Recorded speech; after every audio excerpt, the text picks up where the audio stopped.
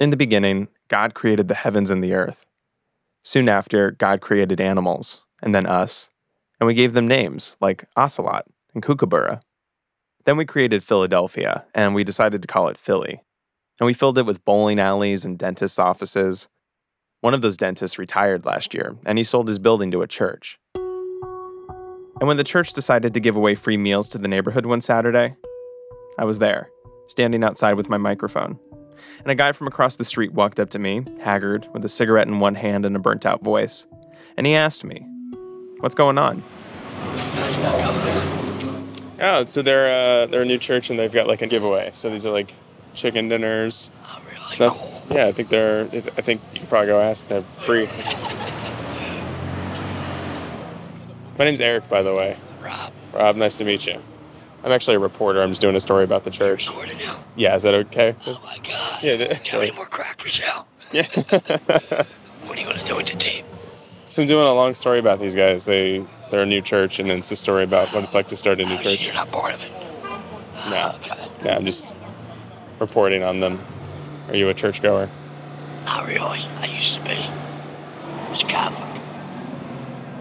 When was the last time you went? To church. Yeah. 30 years. Yeah. Why'd you stop? I just stopped going. When's the last time you were here at church? It's been about a year since I've gone. Right. Why'd you stop going? I don't know. Just stop. Other things to do, you know. Yeah. I get that. Two guys standing in front of a church who won't go in. It's a real problem for Christianity. The percentage of people who say they're going to church continues to drop in the U.S. for the last few decades. And to try to solve this problem, to save the faith, a movement of pastors, mostly evangelicals, are turning to the part of America perhaps most obsessed with growth: Silicon Valley. Every year, thousands of pastors start new churches from scratch. They call them church plants.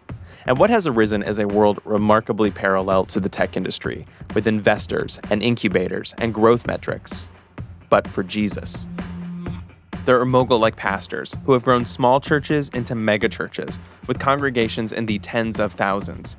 They go on book tours, they give TED Talks, and they appear on the many church planting podcasts. You're listening to the Yes, you are. Sorry. You messed up my intro. Sorry. All right, you're listening to the newchurches.com Q&A podcast. We need theme music. Dun, dun, dun, dun. There are angel investors. It's perhaps the most unironic use of that phrase ever. Mega churches who will donate tens of thousands of dollars a year to help get a new church off the ground. And the same way tech companies are obsessed with their origin stories, getting their start in garages, church plants have their own origin stories, getting their start in, well... Over 2 decades ago, my wife Amy and I started Life Church in what was then a little 2-car garage. As of today, our church meets in many different locations in cities across the United States.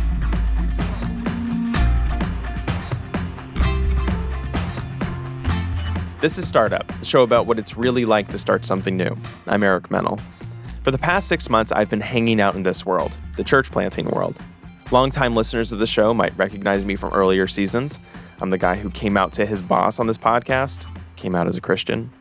I've attended church plants. I've stopped attending church plants. We'll talk about why a little later. It's a world I've hovered around the edges of for a long time. So for the next several weeks, we are going to watch as one new church tries to grow, tries to attract new believers. It might be the most difficult task of any founder in America, convincing someone who doesn't know or even believe in God to change their mind, to join your church.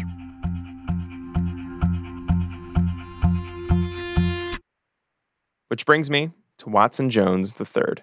I kind of grew up sort of rough, smoking illegal substances, wasn't doing so well in school. And I had friends, who were gangbanging hard. I was just a little young thug. Watson is 34, bald with thick-rimmed glasses. He grew up on the south side of Chicago, and he had this really powerful moment when he was 14 years old. He was watching this story on the news about a kid who was running drugs. The kid got caught and had to turn his friends in. And something about that, scared me to the core. I just called on the Lord. I got on my knees and was like, Jesus, I need you to change me. And it felt like something happened. I just felt new. So new that he decided to give his life to God. He wanted to start a church. So he did all the things you do to become a pastor. He went to seminary, worked as a youth minister at a church, and he had a real gift for preaching. This is from one of his early sermons when he was still in training. I remember growing up on the south side of Chicago and my daddy was teaching me how to ride a bike. Your parents ever walked alongside of you while you riding that bike? And I remember we were going down the street and I saw some girls on the porch. Oh yeah, you know when you see them girls on the porch, you got to get it together. Can't have your parent holding your hand there. You gotta straighten up and fly right. I said, Daddy, get your hands off the handlebars, man. I got this. Some of us are busy slapping Jesus' hands off the handlebars of our life. There are many of us that are sitting here today. Watson wanted to start a church, but not the kind of church he grew up around. Old, a little stodgy, people in suits singing hymns. He wanted a church for the people most in need of the love he felt when he was saved as a teenager. People who were a little rough, like him. So I really wanted to engage people who Jesus would engage. Jesus was willing to be associated with prostitutes and with tax collectors, which you might equate them to your average drug dealer, because that's how people felt about him, at least. People who, were not a part of a church. They sometimes are the afterthought. So he had this vision for a new kind of church. He had a gift for preaching, but he still had a lot of questions about how to start a church. Then, in 2013, a 29-year-old Watson decided to go to this conference that was all about how to start and grow new churches. It was in Orlando, Florida, and it was called Exponential. It's at a massive megachurch in a sanctuary that may sit 5,000 people. There were at least 4,000 in the room. And all of them wanted to start a church or were starting a church or were somewhere in that spectrum. Some of what I was seeing was so new to me. It was so different. They were wearing skinny jeans and they looked real cool. And I felt like in my background, we still wearing suits. And I felt like people in those conferences were talking about things that helped relate with people who were not used to going to church. I felt like, they were on the cutting edge. Fundamentally, what these people were doing was disrupting the evangelical Christian church. They had metrics and management tools, books on marketing and finance. And it was all aimed at reaching exactly the people Watson wanted to reach, non-believers. Watson was in. I believe that the only people who are effective were church planters. And the rest of these churches, that they need to close or they need to adapt to all of that.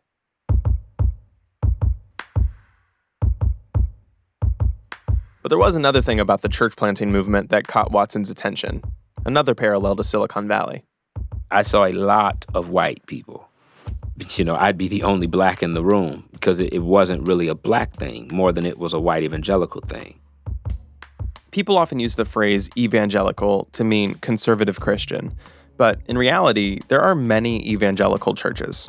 And one of the most basic distinctions is between the white evangelical church and the black evangelical church. Historically, the black evangelical church has focused more on building up its existing churches, while recently, the white evangelical church has been very focused on creating new churches, church plants. Watson occupied this interesting middle space in the evangelical church. I felt like more black people needed to be trying to start churches too. You weren't dissuaded by seeing that. You were, in fact, invigorated by seeing that. I was. I saw myself practically dancing between two lines, between the white church and the black church. I danced in the black church because it was my identity, but dance in the evangelical world because that's where a lot of financial partners were. Just like in the tech world, new churches need startup capital, and the most coveted source of that capital is the megachurch, a well-established church with thousands of members who view it as their mission to launch new, successful churches. Landing a megachurch can sometimes get you in the neighborhood of $100,000. So Watson worked out a business plan, and I mean that, a literal business plan, a clear idea that he could pitch to raise money. Part one of the pitch, location. Watson landed a church planting residency in Philadelphia, a 1.5-year-long gig where he would apprentice under a successful church planter, a guy named Eric Mason. So, Philly it was. Part two of the pitch, a big hack to save money during the ramp-up phase. scrap the building. I said, man, churches spend too much time focusing on a building, and they put so much money into a building. He figured they could meet in a coffee shop or a bookstore or something, even his living room. And finally, part 3 of the pitch. A business partner. No, okay, I'm going to give you a picture of myself at this point. Okay, you ready? This is AJ Smith. I'm this white kid with dreadlocks all the way down my back, with a scraggly beard, wearing like moccasins with holes in them, pants that had been patched up a million times, flannels ripped up. AJ's 31 years old now, and like Watson, he'd also been training to plant a church in the inner city. This was at a church across the river from Philly, in Camden, New Jersey. And Eric Mason actually suggested him to me. Eric Mason, again, is the pastor in Philly that Watson was apprenticing under. Eric Mason said, man, you should talk to AJ. And I was like, well, I don't know. Why not? At the time, man, he was a dude who had dreadlocks. He wasn't like a neat dresser. I don't know. Say more about that. He just kind of has his own earthy vibe to him. AJ, if a good day for him is to go sit in the mountains and just sit there by himself, that's a good day for him. That's kind of how he dressed. But he was a nice guy. So I said I would look into it. And when he looked into it, he realized AJ actually brought a lot more than just worn-out moccasins to the table. AJ had grown up in a church plant, watching it grow to more than 1,000 people. He'd gone to seminary. He'd run a homeless ministry. Once he got past the dreadlocks, AJ seemed like a great number 2 guy. I really believe strongly in submitting to African-American leadership if you're in a largely minority setting or minority leadership even. So I'm a white guy. So I say, yeah, man, I love the idea of I want to be in the inner city. I want to plant churches. Let me spend some time under you and just helping you do your thing. Talked with my wife. We're like, yeah, I like it. Let's do it. Prayed about it. And we felt like it was what the Lord wanted. It's going to be called Restoration Church. Watson didn't have the direct connections to megachurches that might help fund restoration, but he'd heard about some people who did, a church planting network called Orchard Group. They help connect church plants with well-established churches that have a lot of money, mostly in the South and Midwest. Orchard Group is very selective. Of the thousands of people planting churches every year, the network will only support 3 or 4. And the year Watson applied, he was one of them. They connected him to a few churches that agreed to give $20,000 or $30,000 a year for 3 years. 3 years because, the data show, if a church plant isn't sustainable after 3 years, it will likely never be sustainable. And nobody wants to sink their money into a failing church. And so in April 2014, with about $100,000 in capital for the first year, the countdown started. Watson and AJ needed to get this church off the ground to attract enough people to become self-sustaining. At first, they just wanted people to come to a weekly Bible study at Watson's home, so they tried to drum up interest the old-fashioned way, through outreach on the streets, in the neighborhood. Early on, man, me and AJ were out on corners, passing out free coffee on bus stops. We'd make signs. We'd go to the community days. We'd go to, volunteered elementary schools. We were going out at least twice a week. We passed out water. We would have our team standing on crowded corners in the hot summer. We were handing out blow pops to people. This is Leah Smith, AJ's wife. And I think we put a little message on them. Let the love of God blow you away. So corny. So corny. But we were trying to get people. You kind of felt like anything could happen at any moment. We met a ton of people, a lot of people. We prayed for and prayed with a lot of people, invited a lot of people. Over the course of just a few months, they had conversations with hundreds of people. And occasionally, some of them would take down Watson's address and show up to the Bible study. Watson told us we were the first family to commit. This is Tim Welbeck. He and his wife had been burned before at largely white evangelical churches. And so when they heard Watson's vision for restoration, they were excited. We told Tim one Saturday afternoon before an outreach that we wanted to be a part of restoration and what restoration was doing. We had interest from all kind of people. People who didn't go to church, people who did go to church, were very interested in us because we looked different and they liked us. They liked our spirit. For the most part, people were very receptive and even, I'd say, very respectful of the ministry and what we were trying to do. We were very appreciative. But it didn't translate. The goal had always been to reach non-believers, to get them in the door and help them in these spiritual, intangible ways. But the people showing up, for the most part, were already church people. They were coming from other churches. I think in retrospect, what probably hurt us is the thing to bring them to was a Bible study in my house. the first thing they'd ask me is where's your church? Oh, well, we meet in my house. And one lady told me, she said, you guys are a cult. You call me when you get a church. The people in your city, in your neighborhood, does not understand church apart from a building, a preacher, a choir or a praise team, and something that looks like a church service, period. Especially, I think, among Black people, the more out of the box or avant-garde you are, the less likely you are to be trusted. That was really a gut check to us because that was plan A. And we weren't really sure what plan B was. Plan A was like the outreaches. Yeah. I mean, we were going to be the people who were out there on the streets, pastors who are very much present with the people. And that's how we'll grow the church. That didn't work. Why not? I think people have been to church. I think people have done church, and I think people don't have great experiences with church. And because of that, I think the last thing people want to do is waste a day in their mind of the weekend coming to church. Yeah. I think they respect it, and I think they genuinely appreciate it for the most part. They see we're out there not trying to get money from them or anything like that. Our intentions are good in their minds, but no, I mean, I love what y'all are doing, but, okay, maybe I'll come by sometime. They ain't coming to church. They've been to church. Their uncle started a church 20 years ago, and they had to go sit through 3 hours on Sunday morning, couldn't wait to get out of there. They couldn't wait till they were 18 and they didn't have to go to church anymore.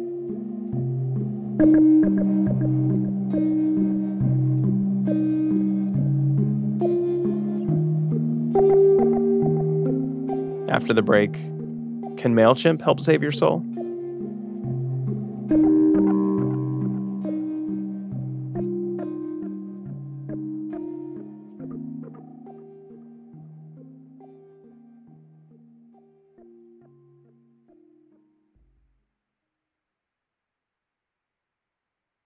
Welcome back. Watson and AJ were not having much luck growing their Bible study through outreaches. By January 2015, about 8 months in, only about 30 people were coming. To make this thing real and sustainable, they needed to make a big change. They decided to move from doing a Bible study at Watson's to holding a regular weekly service on Sunday mornings. Not only that, they were going to move into a building. They wanted to pick a space that didn't carry any of the negative connotations and baggage of a typical church. Their first attempt was a banquet hall. It was maybe a bit of an overcorrection. We went to this place called Temptations, and we went to Temptations. It's called Temptations? Yeah, we made all kind of jokes about that. Yeah, Temptations. The first time we went there, they just had trash everywhere, and we had to clean that stuff up. Hair weaves and bras and open bottles, and Wait, there were literally bras? Yeah. We saw 2 bras just on the floor. They tried 2 preview services there, a sort of beta test of the church, before realizing it was not a good fit. So next, they went to an elementary school cafeteria. That's where they would hold their first ever regular Sunday service. In the church planting world, it's called Launch Sunday. And it's a huge deal for a church plant, a sort of flag on the moon moment, saying, we are here to stay. They put out the word on Facebook, on flyers, they told friends and family, and then they prayed. Were you nervous before? Very. Yeah. Very nervous. Yes. What was going through your mind? What if no one comes? Why would they come?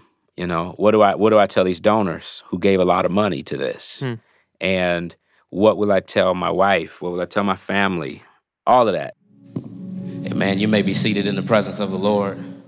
Watson woke up on the morning of March 22nd, 2015. It had been a year since he first brought AJ on board. He put on his brown corduroy pants, a blue patterned shirt, and a white cardigan. And at 11 a.m., he stepped up to the podium in front of more than 100 cafeteria chairs.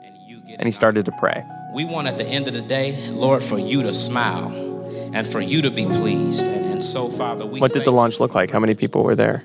Man, I think it might have been maybe 150, maybe more. Wow. Yeah. That must have been huge. That must have felt really great. It did. I cried, actually, and I'm not really a public crier, but I cried that day. Really? Yeah. I think the Lord is saying to us that there is no perfect church. But he has called imperfect people to sit by the beggar who has the bread. He hasn't said come as your perfect self, but he's called dysfunctional, messed up people to come together under the banner of Jesus Christ. So let me not even. After the sermon, AJ stood up to pray. He walked up front, turned around, and he could see it. The room was packed. Amen. Can we give the Lord praise one more time for his word going forth this morning? Amen. Yeah, we maxed out. We had standing room. It was standing room in the back. We completely maxed out, and it was like, okay, this is great. So when I saw those people, I was like, okay, like this is going to be like a regular church type thing. See you next week. Leah Smith again, AJ's wife. I wasn't thinking about it at that time, Eric. I wasn't thinking about church planting. You kind of start small, and then you grow, and then you grow, and then you grow. I wasn't anticipating that in the weeks to follow, numbers would drop so harshly.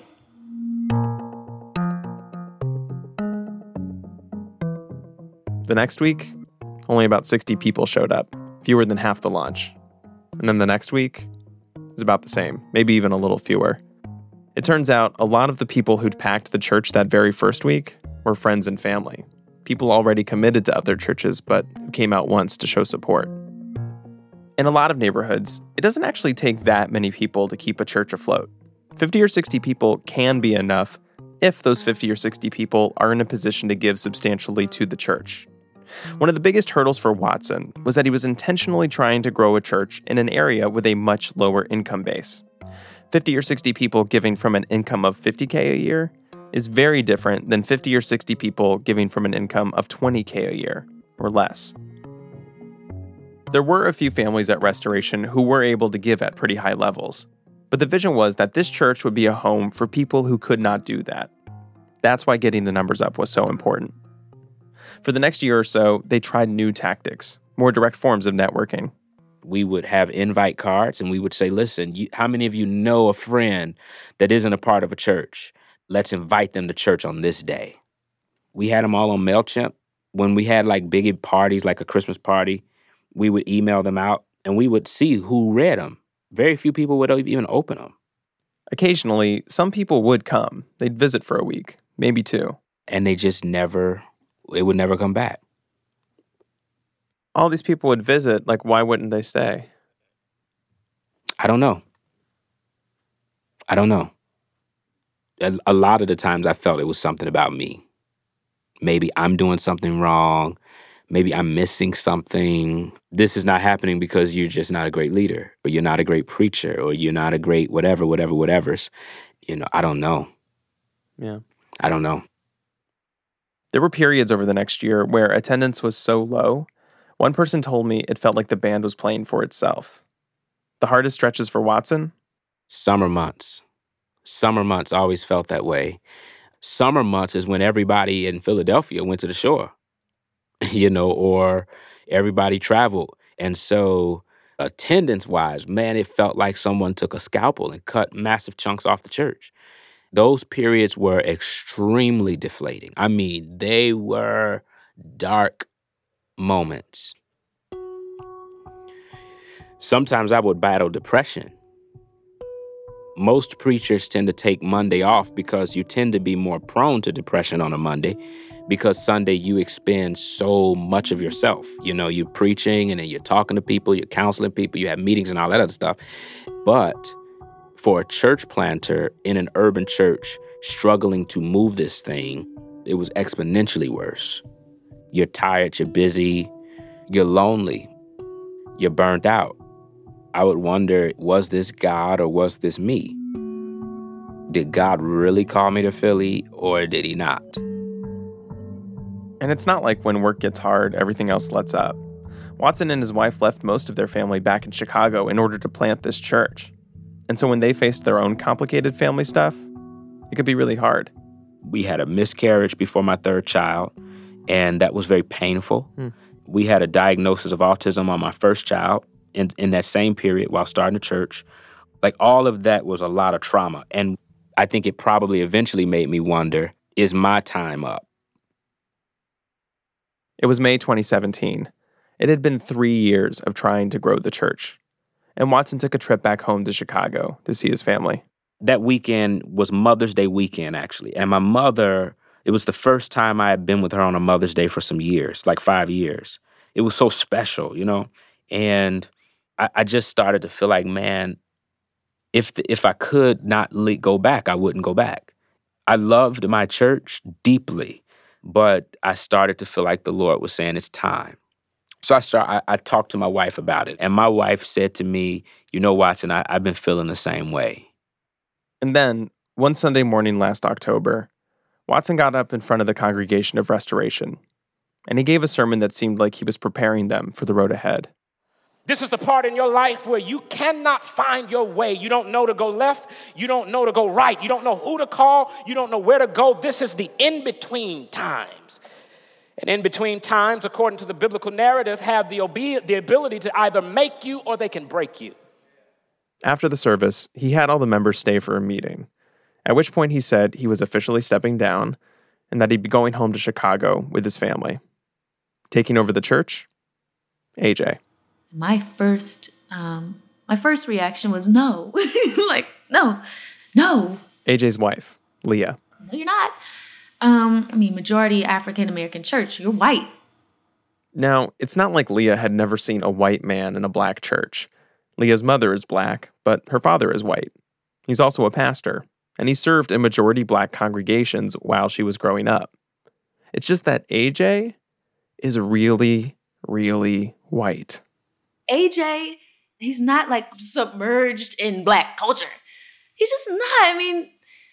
The man loves hiking. Not to say that black people don't love hiking, but AJ wants to hike the Appalachian Trail, okay?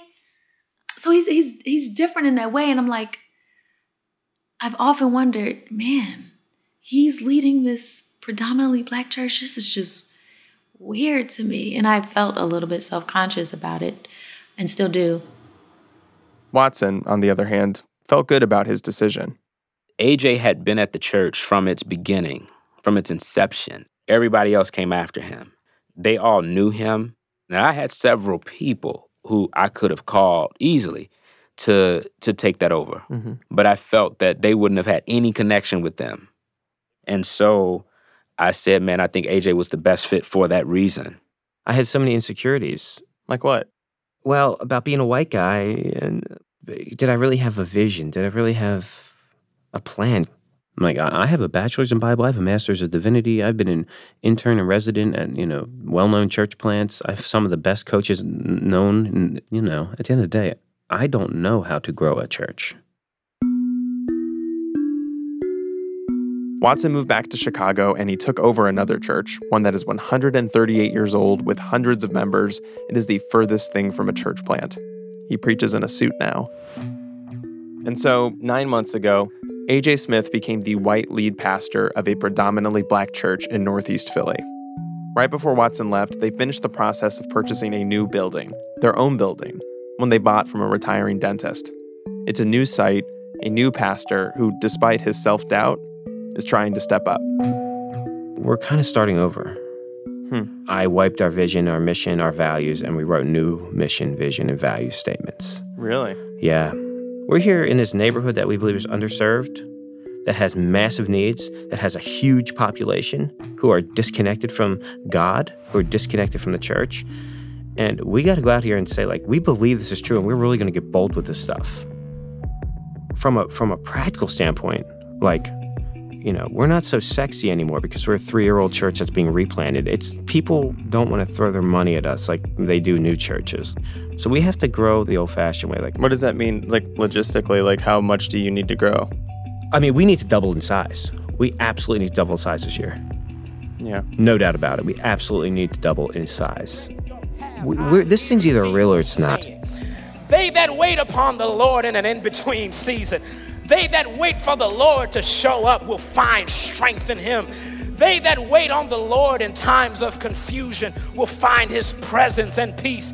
Is there anybody here that finds yourself in an in-between time where you're calling on God to be your friend, where you're needing God to be your help? It is in those in-between times that you find out that he has a purpose.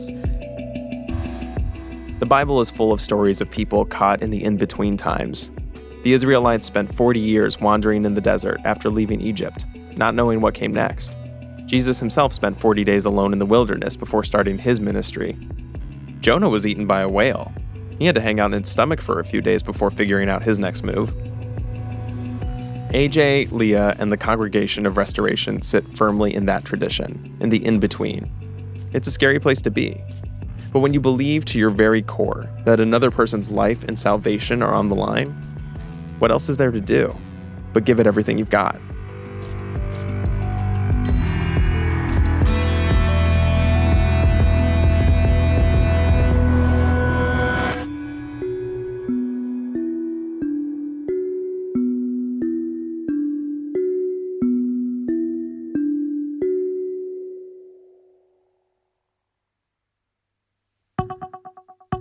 Coming up on the next several weeks of Startup. I jumped over the bus seat behind me and I just like left and right, just pounded on top of this kid, like just went nuts on him. Like, I'm not even there. I mean, I saw red. I snapped. And I screamed, AJ! And he just sort of blacked out. He had started this phenomenal drug business. He had people working for him dealing drugs, like dozens. And he has gone on to plant an amazing church. I'm looking for a win in life, to be honest with you. I think that thought every day. I'm looking for a win, you know. I don't know what I'm doing. I shouldn't even be a pastor. Like, I shouldn't even be in ministry. Like, I should just go back to my old job. Forget this. Seminary was fun, but this isn't for me. This episode was produced by Simone Polanin, Luke Malone, Angelina Mosher, Bruce Wallace, and Sindhu Nayanasam Bundan. Our senior producer is Lauren Silverman, editing by Lulu Miller, Sarah Saracen, and Lisa Pollack. Peter Leonard mixed the episode. Music by Haley Shaw and Peter Leonard.